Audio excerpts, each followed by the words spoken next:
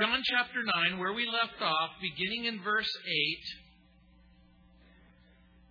Therefore the neighbors and those who previously had seen that he was blind said, "Is not this he who sat and begged?" Some said, "This is he." Others said, "He is like him." He said, "I am he." Or, "It's me, dude." Verse 10.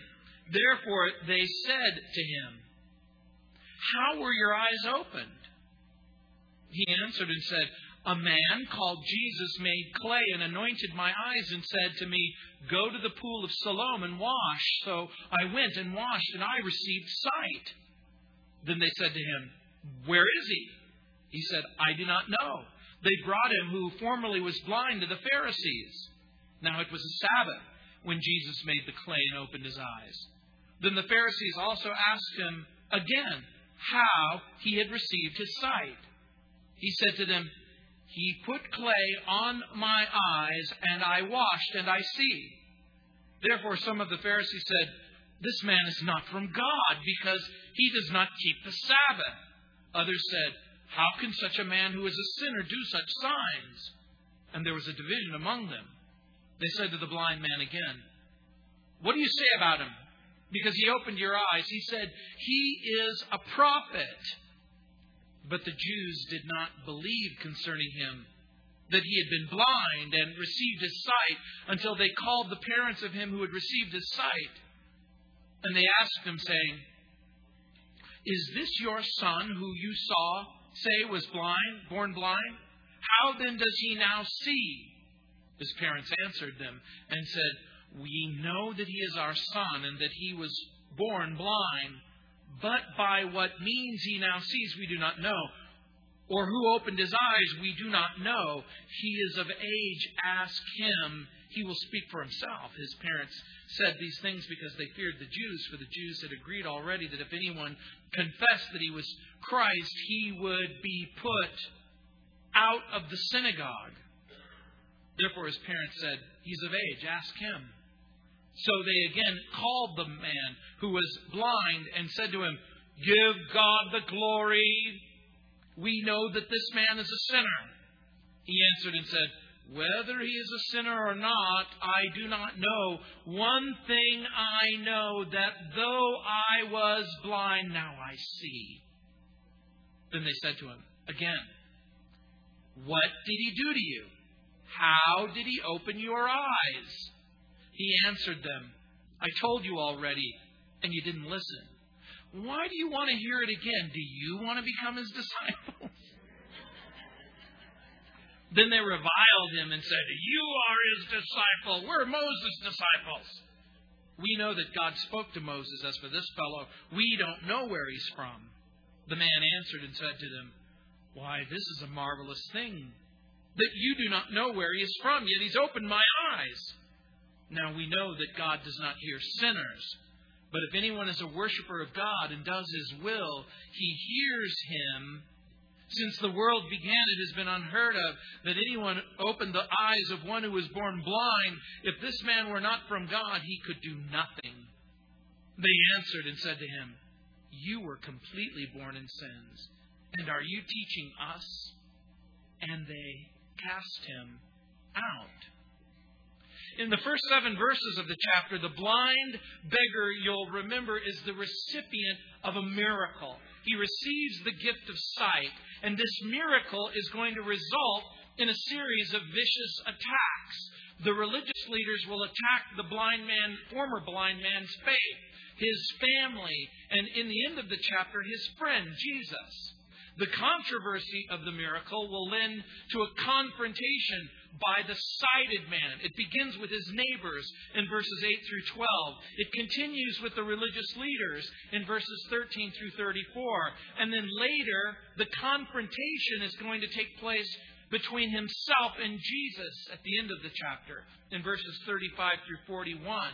And the contention of the miracle will lead, if you will, not simply over the identity of Jesus Christ, but in this particular passage, we see an unfolding concerning his identity. The man's restored vision results in a progressive unfolding of spiritual insight. I want you to note that at the beginning, in verses 8 through 12, Jesus is seen as a man. And then in verses 13 through 15, Jesus is seen as a miracle worker or a healer. In verses 16 and 17, he's seen as a prophet. In verses 18 through 27, he's seen as the Savior. In verses 28 through 34, he's seen as being of God or from God. And then in verses 35 through 38, he's seen as the Son of God. And the chapter will end with the lesson of Jesus and the confession of the man born blind in verses 39 through 41. And so, as we've been examining the Gospel of John, we see that the controversy continues. Who is this man? Who is he? When you were a child, did you ever play the game Blind Man's Bluff? Do you remember how it goes? One person is blindfolded and the other people hide. But the great thing about Blind Man's Bluff is you don't have to have a lot of places to hide. Because remember, the person who's looking for you is blind. And remember, the object of the game is to get the blindfolded person to change direction by teasing them, by coaxing to them, by calling to them. And remember, the object of the game is for the blind man to touch the sighted man, and then the sighted man becomes the blind man. That's exactly what's taking place in this story. Only the blind man has become the sighted man, and the sighted men now become the blind men. The Bible teaches that human beings are born blind, in the dark, without the gospel. And so in this passage, there is this progressive unfolding of the eyes of the heart. And with that progressive unfolding of the eyes of the heart, you begin to see Jesus clearer and clearer and clearer. In 2 Corinthians chapter 4, verse 4, Paul wrote, "Whose minds the God of this age is blinded, who do not believe, lest the light of the gospel of the glory of Christ, who is the image of God, should shine on them. For we don't preach ourselves, but Christ Jesus the Lord, and ourselves your bondservants for Jesus' sake." The idea is there's a huge difference between sight and seeing. Charles Haddon Spurgeon, the great preacher of the former century, the 19th century, said, "It is not our littleness that hinders Christ, but our bigness. It is not our weakness that hinders Christ. It is our strength. It is not our darkness that hinders Christ. It is our supposed light that holds back His hand," unquote. The idea being those times we think we see when we don't really see. When we need to see. We live in a world that thinks it sees the priorities of life clearly. But you will never be able to understand the priorities of life until you see Jesus. And so, according to the Bible, we have to admit that we were blind. The blind man doesn't argue with Jesus. He acknowledges his condition and need. He submits to Jesus. He submits to the miracle. And then the miracle gives him the ability to see with his eyes. And by the time we come to the end of the chapter, he'll be able to see with his heart. And that's what I'm hoping you'll be able to do. I'm hoping you'll be able to see not just with your eyes, but with your heart. Look at verse 8, stage 1. Seeing him as a man, therefore the neighbors and those who previously had seen that he was blind said, "Is not this he who sat and begged?" Some said, "This is he." Others said, "He is like him." He said, "I am," in the original language. "I am he. It's me. Look, it's me." And remember what I told you earlier, that we have every reason to believe that this man had no eyes. There were holes. There were black, dark, empty sockets that that now contained eyes. And you can imagine, if you've ever seen a person with no eyeballs, that once they do have eyeballs, their whole countenance changes, their face changes, their whole appearance changes. And so here's the question, is this really the blind beggar that Jesus had healed? Because remember, there are those who are going to later accuse him of a sort of a theological bait and switch. This isn't a real miracle. Jesus didn't really heal anybody. He just baited one supposedly blind person for another supposedly blind person, and it's all one big, fat, stinking fabrication.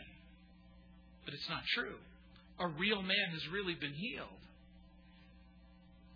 Clearly, the neighbors and later the religious leaders are reluctant to acknowledge the healing or the healer.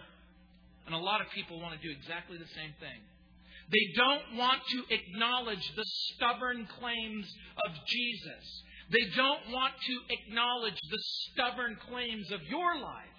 Have you ever gone up to a person and they ask you a question, are you a Christian? And you give your testimony and you talk about how Jesus changed your life. And they go, you're lying. Jesus doesn't change people's lives. No, people aren't usually that rude. But that's exactly what they mean when they say, I don't believe you. I don't believe the claims of Christ. Look in verse 10. Therefore they said to him, how were your eyes opened? Now, by the way, 4 times in this chapter that question is asked. How were you healed? In verse 10, in verse 15, in verse 19, in verse 26.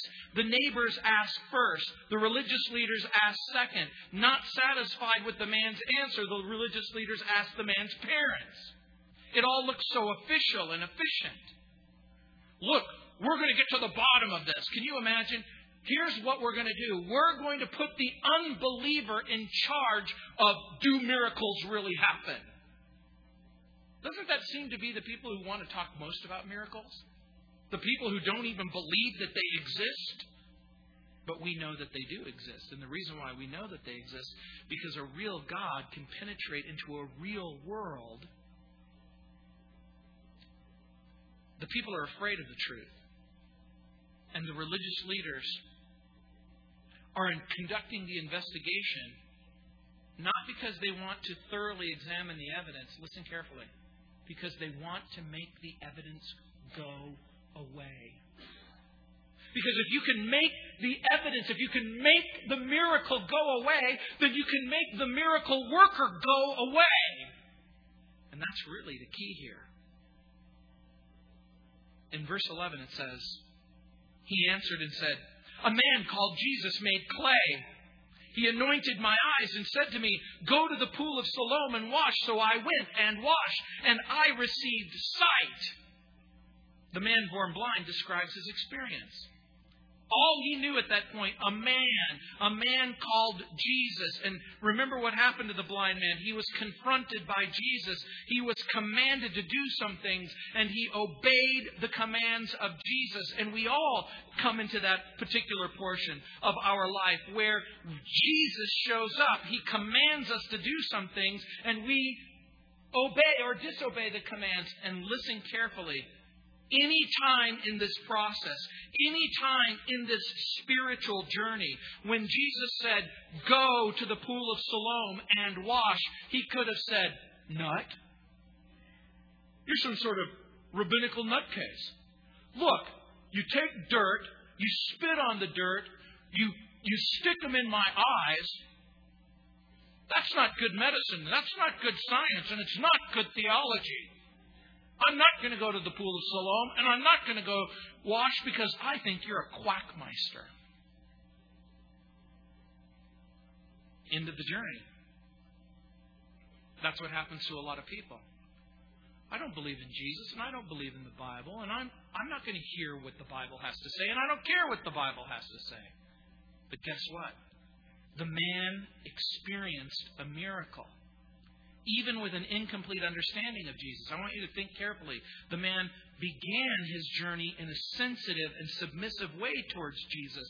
And the first stage in our spiritual journey has to be at least a willingness to consider the claims of Christ. And maybe for many of you, that's exactly how it started. Okay, I'll go to church. Okay, I'll open my Bible. Okay, I'll consider the claims of Jesus.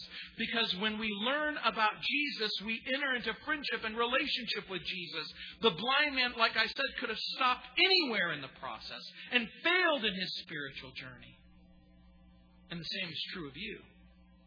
There are many people just like this blind man, recipients of miracles, content to know about Jesus, but unwilling to know Jesus. They know Jesus by name. They know a little bit about his teaching. They know a little bit about his claim. They've been introduced to his love. They've been introduced to his care. They've been introduced to his power. They've been introduced to his promises. They've been introduced to his presence. They've been introduced to his strength, but they don't really know him.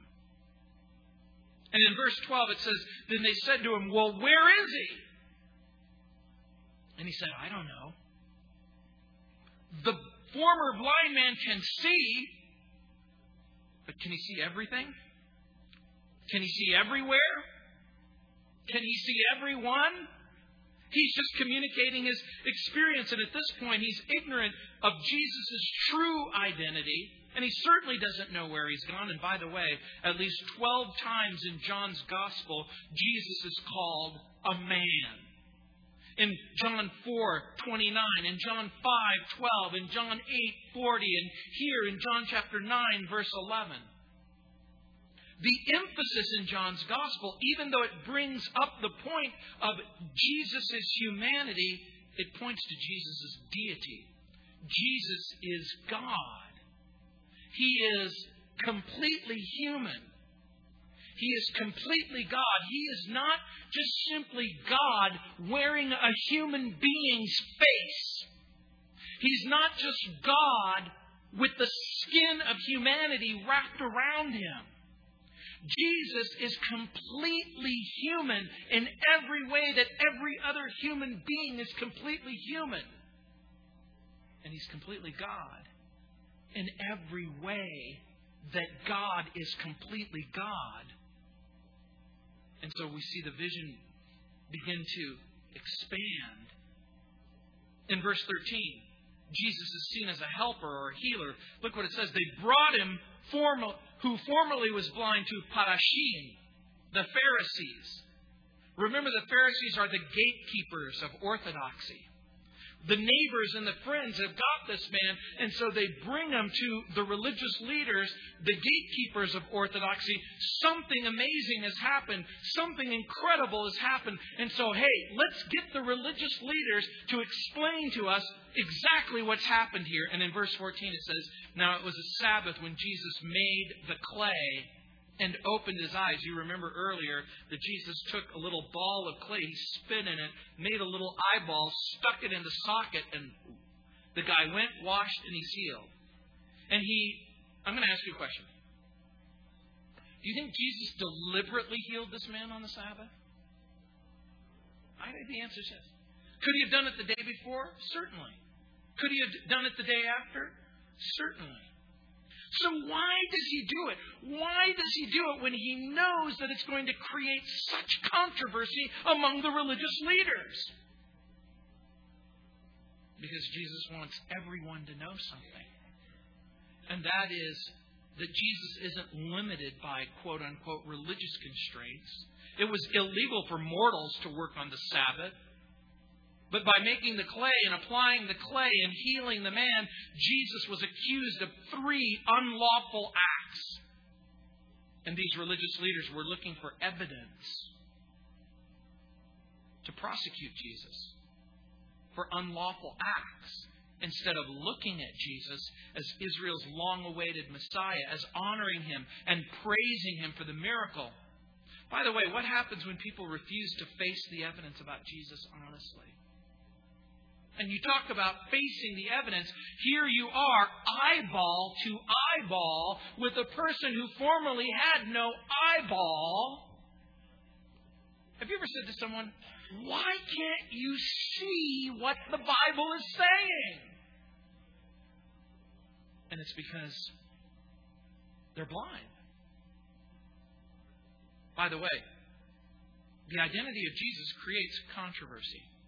The identity and the message and the ministry of Jesus creates division. And people want to avoid the issues. It's impossible to come to a united conclusion about Jesus if you continue to remain in the less than true position that He's anything other than what He claims to be. The religious leaders were judging Jesus by the standard of their own observation and interpretation of the law of Moses. In their mind, no one could be a true prophet of God who breaks the Sabbath. In their mind, Jesus was a Sabbath breaker. The religious leaders were oblivious to the fact that Jesus was offering them something much greater than a Sabbath day. Jesus was offering Himself as the true rest that comes from God. Remember in Matthew 11:28, Jesus says that the Sabbath day wasn't made for God, but for you, for human beings, so that you would find rest. But Jesus came so that you could experience a full and a final, a complete rest, a cessation from labor, so that you don't have to work your way to God or work your way into a right relationship with God. And in verse 15 it says, Then the Pharisees also asked Him again how He had received His sight. He said to them, He put clay on my eyes, and I washed, and I see. But remember, the Pharisees are asking the wrong question. How did you receive your sight? They wanted to know the mechanics of the miracle. Do you want to know why they wanted to know the mechanics of the miracle? Because they didn't want to know the mechanic who engineered the miracle. Warren Wiersbe points out, not how, but who? He says, simply rearrange the letters H-O-W to W-H-O. Who? People are so interested in the details of the miracle, they don't want to trust the Savior who alone can perform the miracle. And you're going to see something. That's exactly the same way that it is today. People want to know the philosophical, metaphysical implications of the miracle. They want to do anything other than think about the miracle of the person of Christ. And at this point, the man born blind sees. But he doesn't see everything.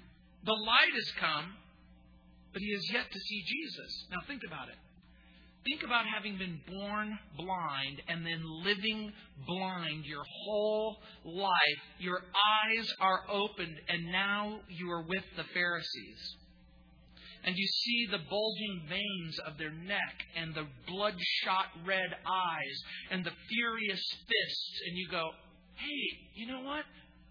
I liked it better in the dark than seeing all of these angry faces.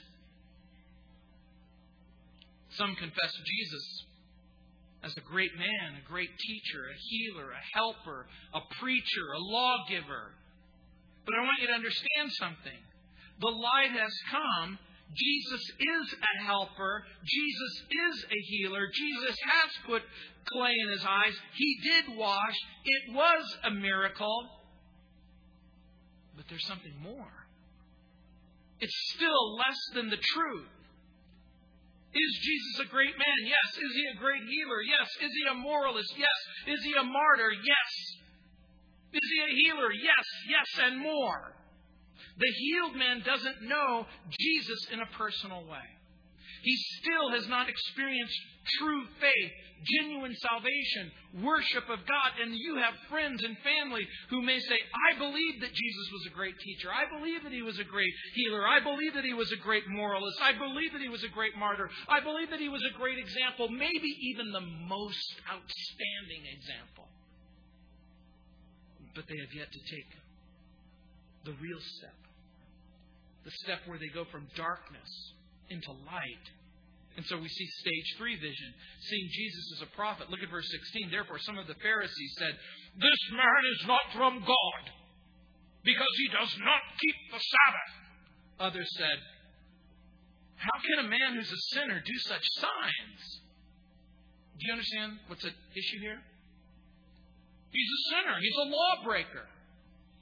Well, how do you explain the fact that he hears from God and he does the most amazing things that have ever been done? Wow, we do have a little bit of a dilemma here.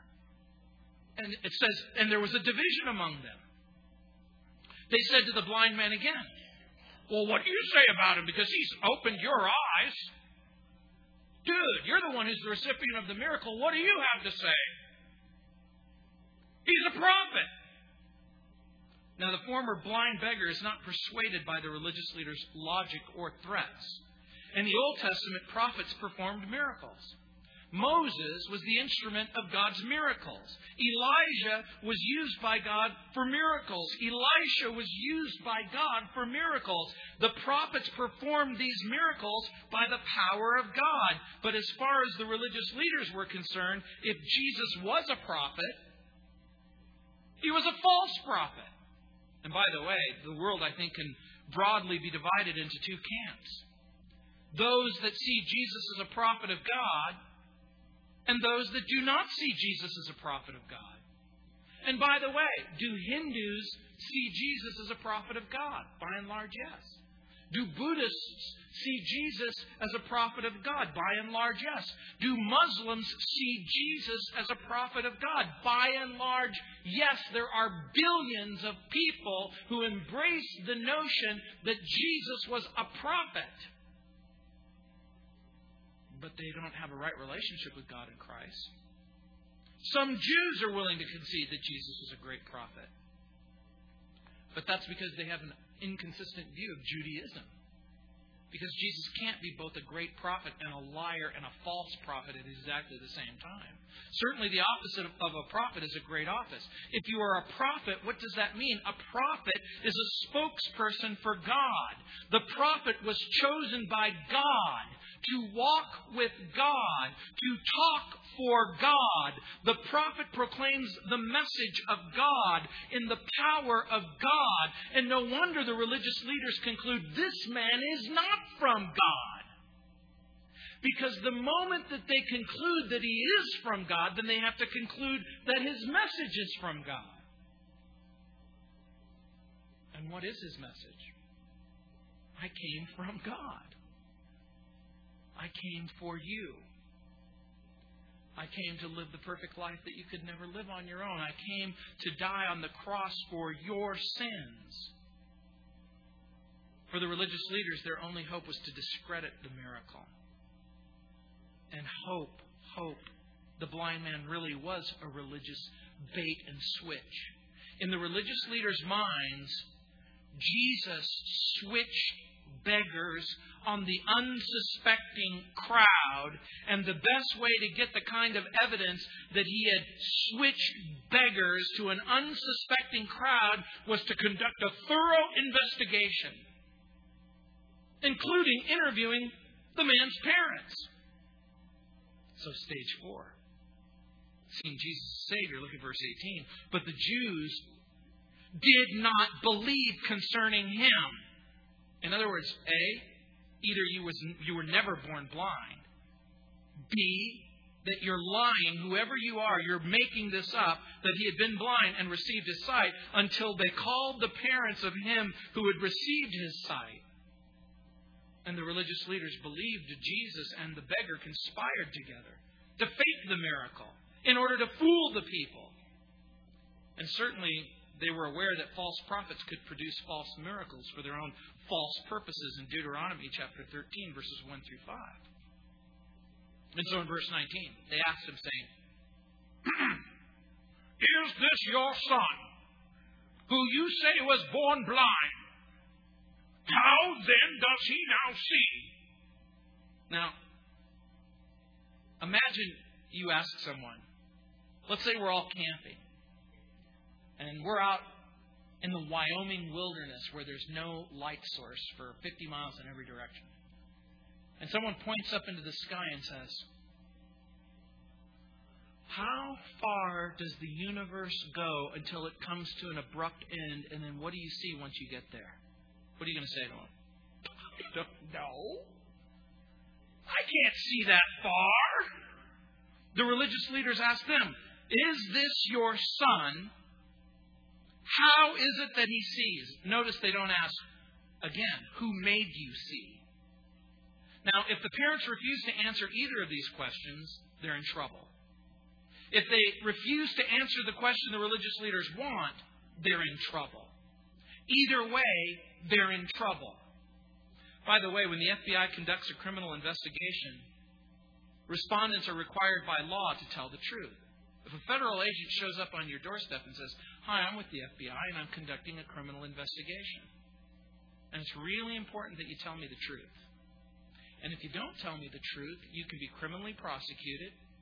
You can be imprisoned for up to 5 years just for lying to a federal officer." That doesn't include impeding the investigation. In the Jewish system of the first century, the parents could be charged and kicked out of the temple, the synagogue, banished from the congregation. And by the way, in the first century, there were two kinds of excommunication. One was called kerim. It's the Hebrew word for the ban.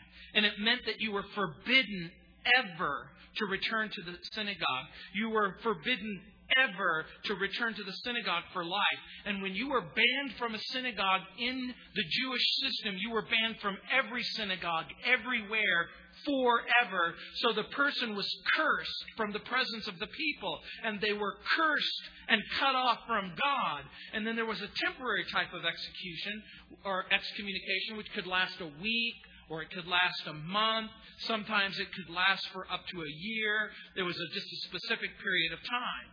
But here's the point. The religious leaders are willing to use this power to further their wicked agenda.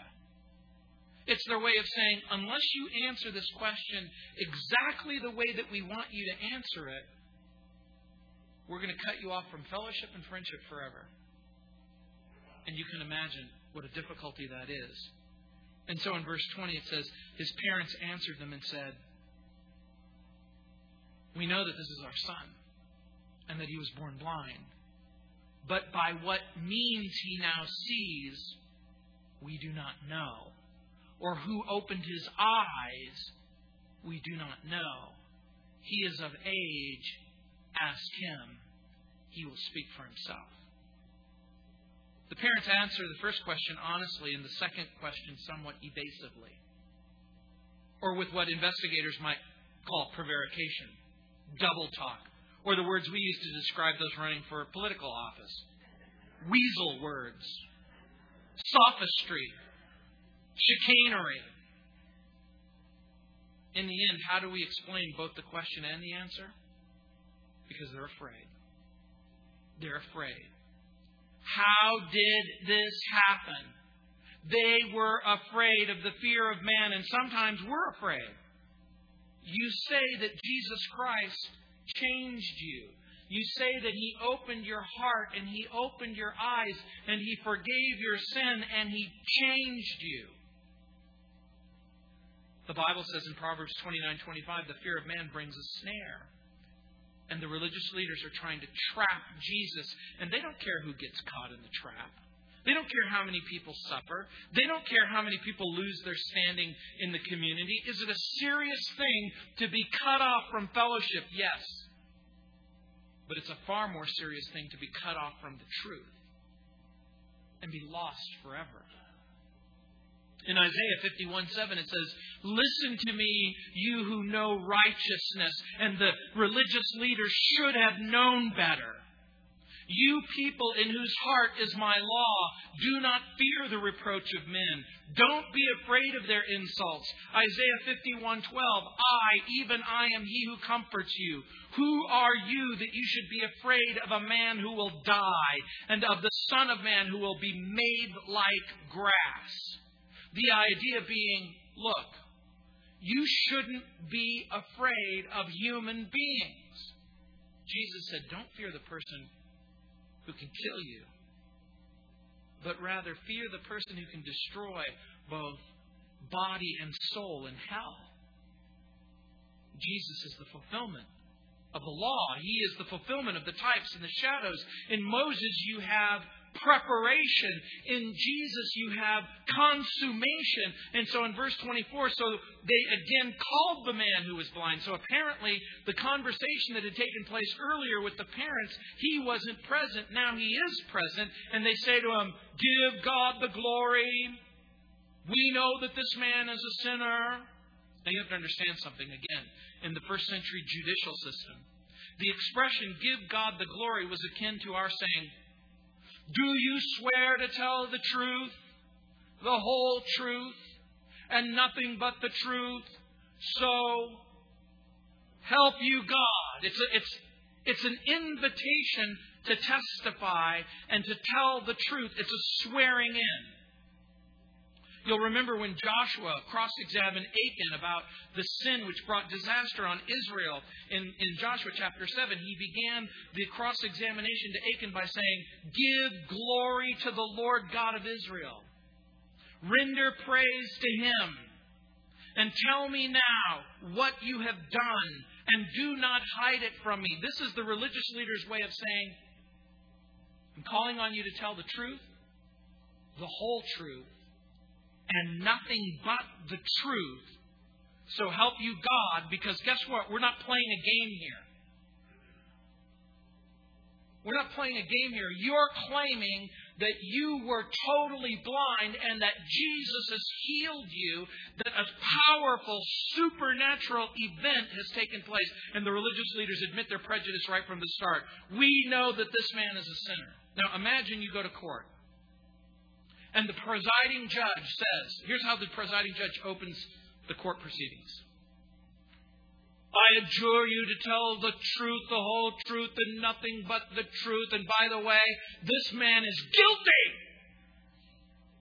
The prosecutor knows he's guilty. The defense attorney knows he's guilty. He knows he's guilty. His mother knows he's guilty. His father knows he's guilty. Everyone in the room knows he's guilty. Now we can proceed. Would you say that your trial is unjustly or unfairly prejudiced? That's exactly what's happening here. And here's his response, verse 25. He answered and said, "Whether he is a sinner or not, I don't know. One thing I do know. I was blind. Now I see." Isn't that a powerful statement? I was in darkness, and now I see. You know, I was thinking about this morning about our church's birthday. This is our 16th birthday. I was 16 years old when I became a Christian. 16. I lived in the dark. I was blind. I lived in a world of darkness and wickedness and sinfulness. And then my eyes were open. I saw Jesus. I met Jesus. I confessed my sin and prayed a prayer, and I met Jesus. That's the simple testimony of a Christian experience. That's the power of personal testimony that is irrefutable. It's almost impossible for anyone to be able to look at another person and say, "Well, again, tell me again what Jesus did for you. He changed me. He forgave me. He gave me new life and new freedom." And it may not contain the flowery language or correct theological terminology. Even when a person fails to understand or completely communicate, this person just knows something. He knows that he was blind, and now that he sees, William Barclay said, "It is better to love Jesus than to love theories about Him." And you do love Him. Or you're amused by Him. Intrigued by Him. Thoughtful about Him. This beggar, born blind, was emboldened by the miracle. He wasn't going to be intimidated. He wasn't going to be bullied. He wasn't going to be threatened. He wasn't going to be coerced. He wasn't going to be pressured. He wasn't going to be extorted. He wasn't going to be frightened. And he wasn't going to be terrorized by religious hypocrites. Because here's his choices. You want me to tell you the truth? I'm telling you the truth. Where there were once sightless sockets of emptiness, I have eyeballs. And I can see you. And I don't necessarily like what I see. It's impossible to deny the facts. When you have time, I want you to make a little note to yourself to read Psalm 27. And when you do, read it from the perspective of the man born blind. I'll give you just a tiny little taste in verse 1. The Lord is my light and my salvation. Whom shall I fear? The Lord is the strength of my life. Of whom shall I be afraid? Now the man sees Jesus as a deliverer, as a Savior. He makes a strong personal confession about Him. He sees the hand of God in his life. He confesses his personal experience. Jesus has delivered him from darkness into light. And like a child who may not understand all of the theological implications, he knows that Jesus is something more than what they're telling him. And in verse 26 it says, then they said to him again, what did he do to you? How did he open your eyes? The question is asked for the fourth time. And who can blame him for a little impatience?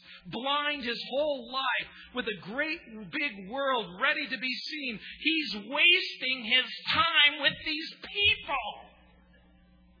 Have you ever met a person, all they wanted to do was argue with you? That was me. I want to argue with you about God, and I want to argue with you about Jesus. I want to argue about philosophy and theology and theodicy. I want to argue about the nature of the philosophical implications of good and evil. I want to argue about the exclusivity of Christ. I want to argue. And God put the exact right person in my life to lead me to Christ. Every question I ever ask him, he just goes, I don't know, man, but you'll see. We were driving to a concert at Calvary Chapel in Costa Mesa. And I wanted so bad to argue.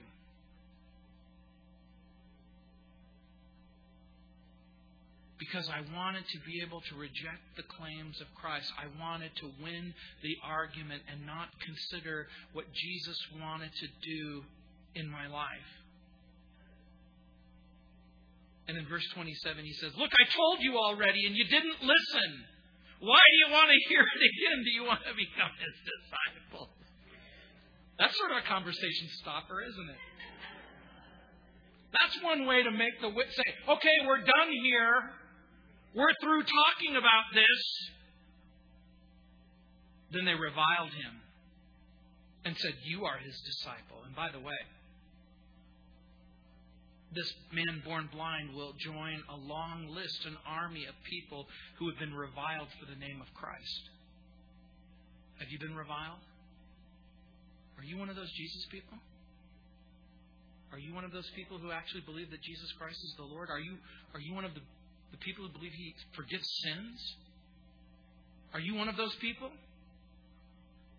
We are Moses' disciples. We know that God spoke to Moses, but for this fellow, we don't know where he's from. And the man answered and said, why, this is a marvelous thing. You don't know where he's from. Yet he's opened my eyes. Now think about the implication of this. Excuse me? You're Pharisees. You're the gatekeepers of orthodoxy and righteousness. You're the people who know everything about God and everything there is to know about God. You're the ones who know the Bible in the Hebrew language. You're the one who observed the rites, the rituals, the feasts and the festivals. You know everything about God, but you don't know about a man who can heal another man who is born blind. Why, this is pretty amazing. He presents a really biblical argument. Jesus has done a wonderful thing. Why, this is a marvelous thing. You don't know where he's from. Jesus has done a wonderful thing. And the fact that Jesus is able to perform the miracle must mean that he's been heard for by God. In verse 31 it says, now we know that God doesn't hear sinners. But if anyone is a worshiper of God and does His will, He hears him. The former beggar and former blind man, he has some real theological skills here. He points out, look, God is under no obligation to hear the prayers of bad people. You say that He's a sinner. Therefore, the blind man is hard-pressed to believe that Jesus is a bad person.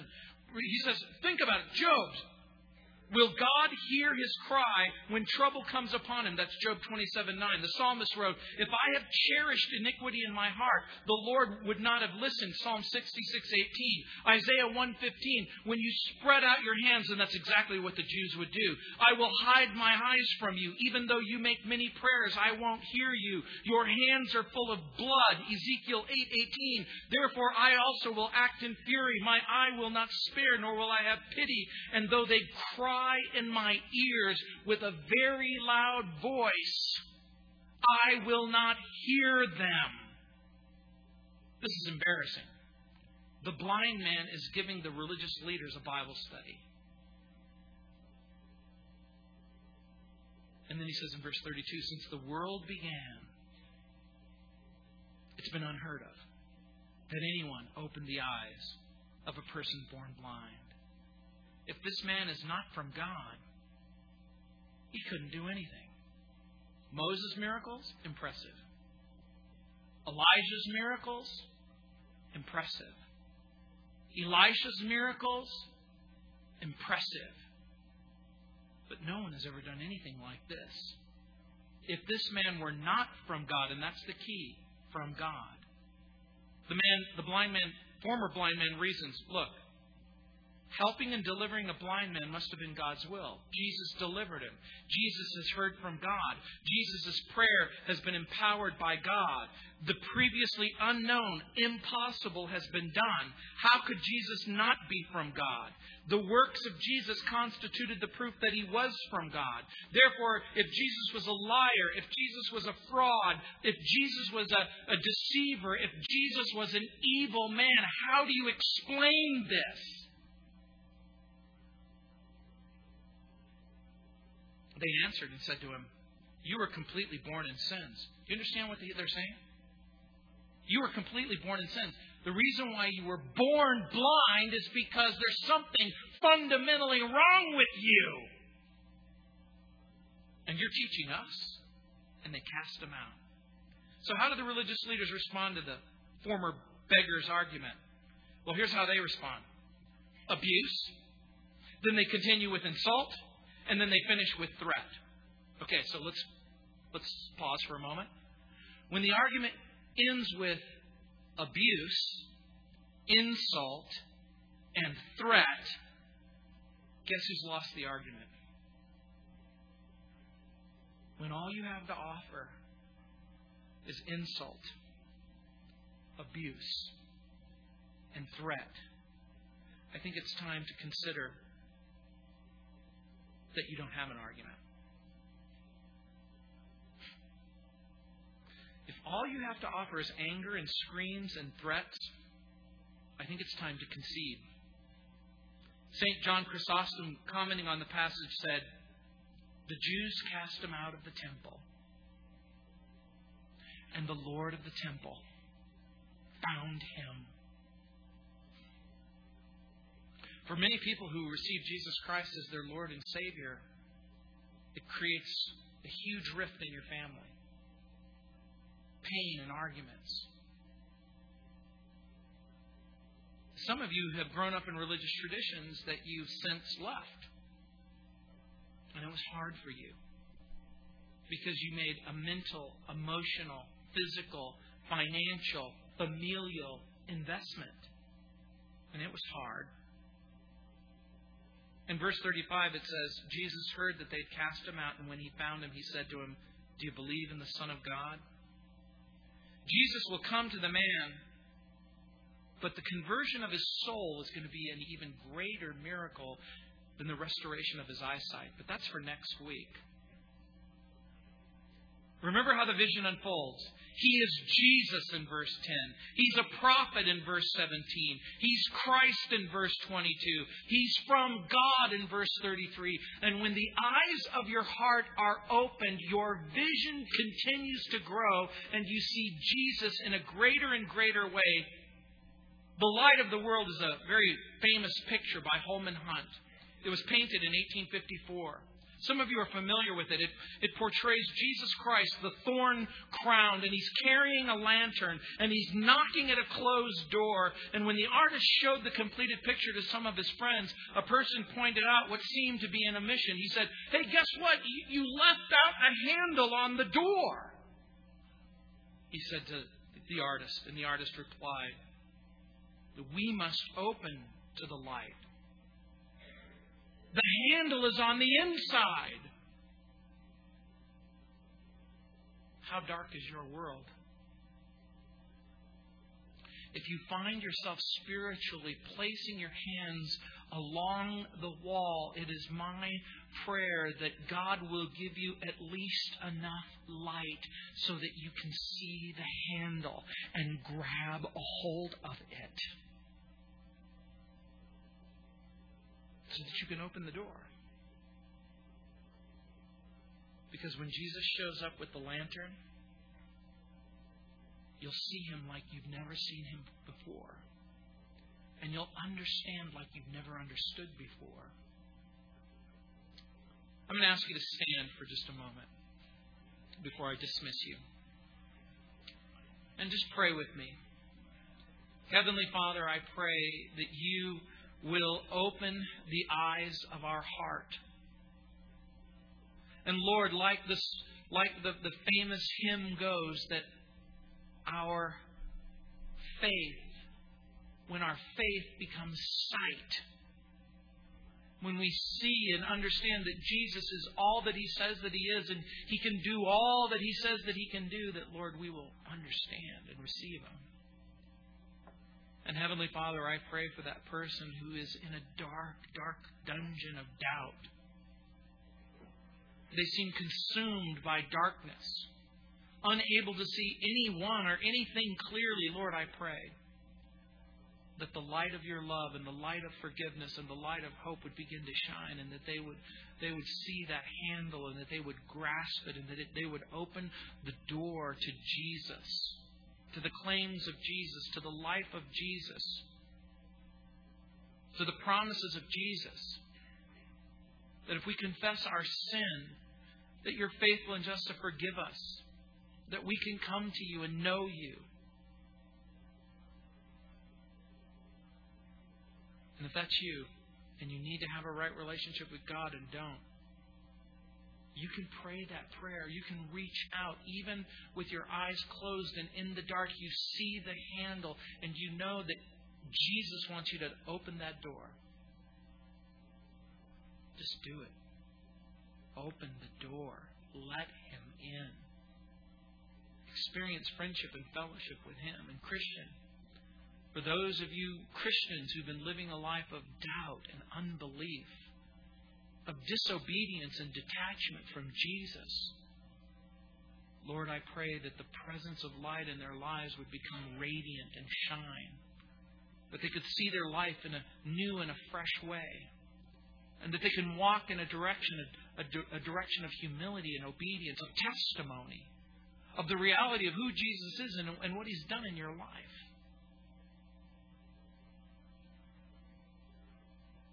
In Jesus' name.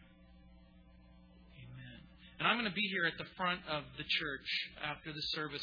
If you need to talk, just come on down, and I'll be more than happy to talk with you and pray with you. Go ahead, Ryan. Let's sing a song.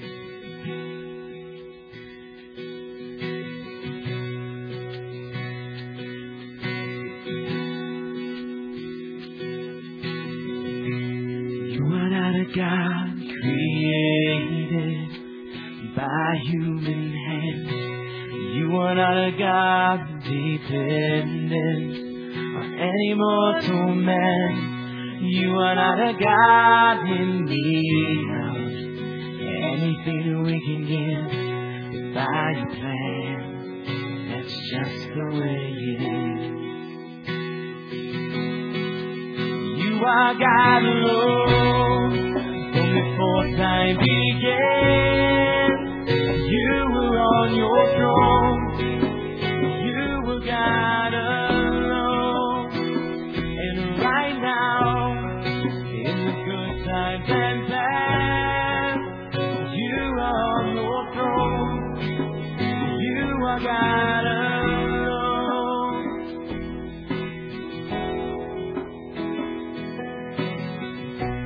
You're the only God whose power none can contend.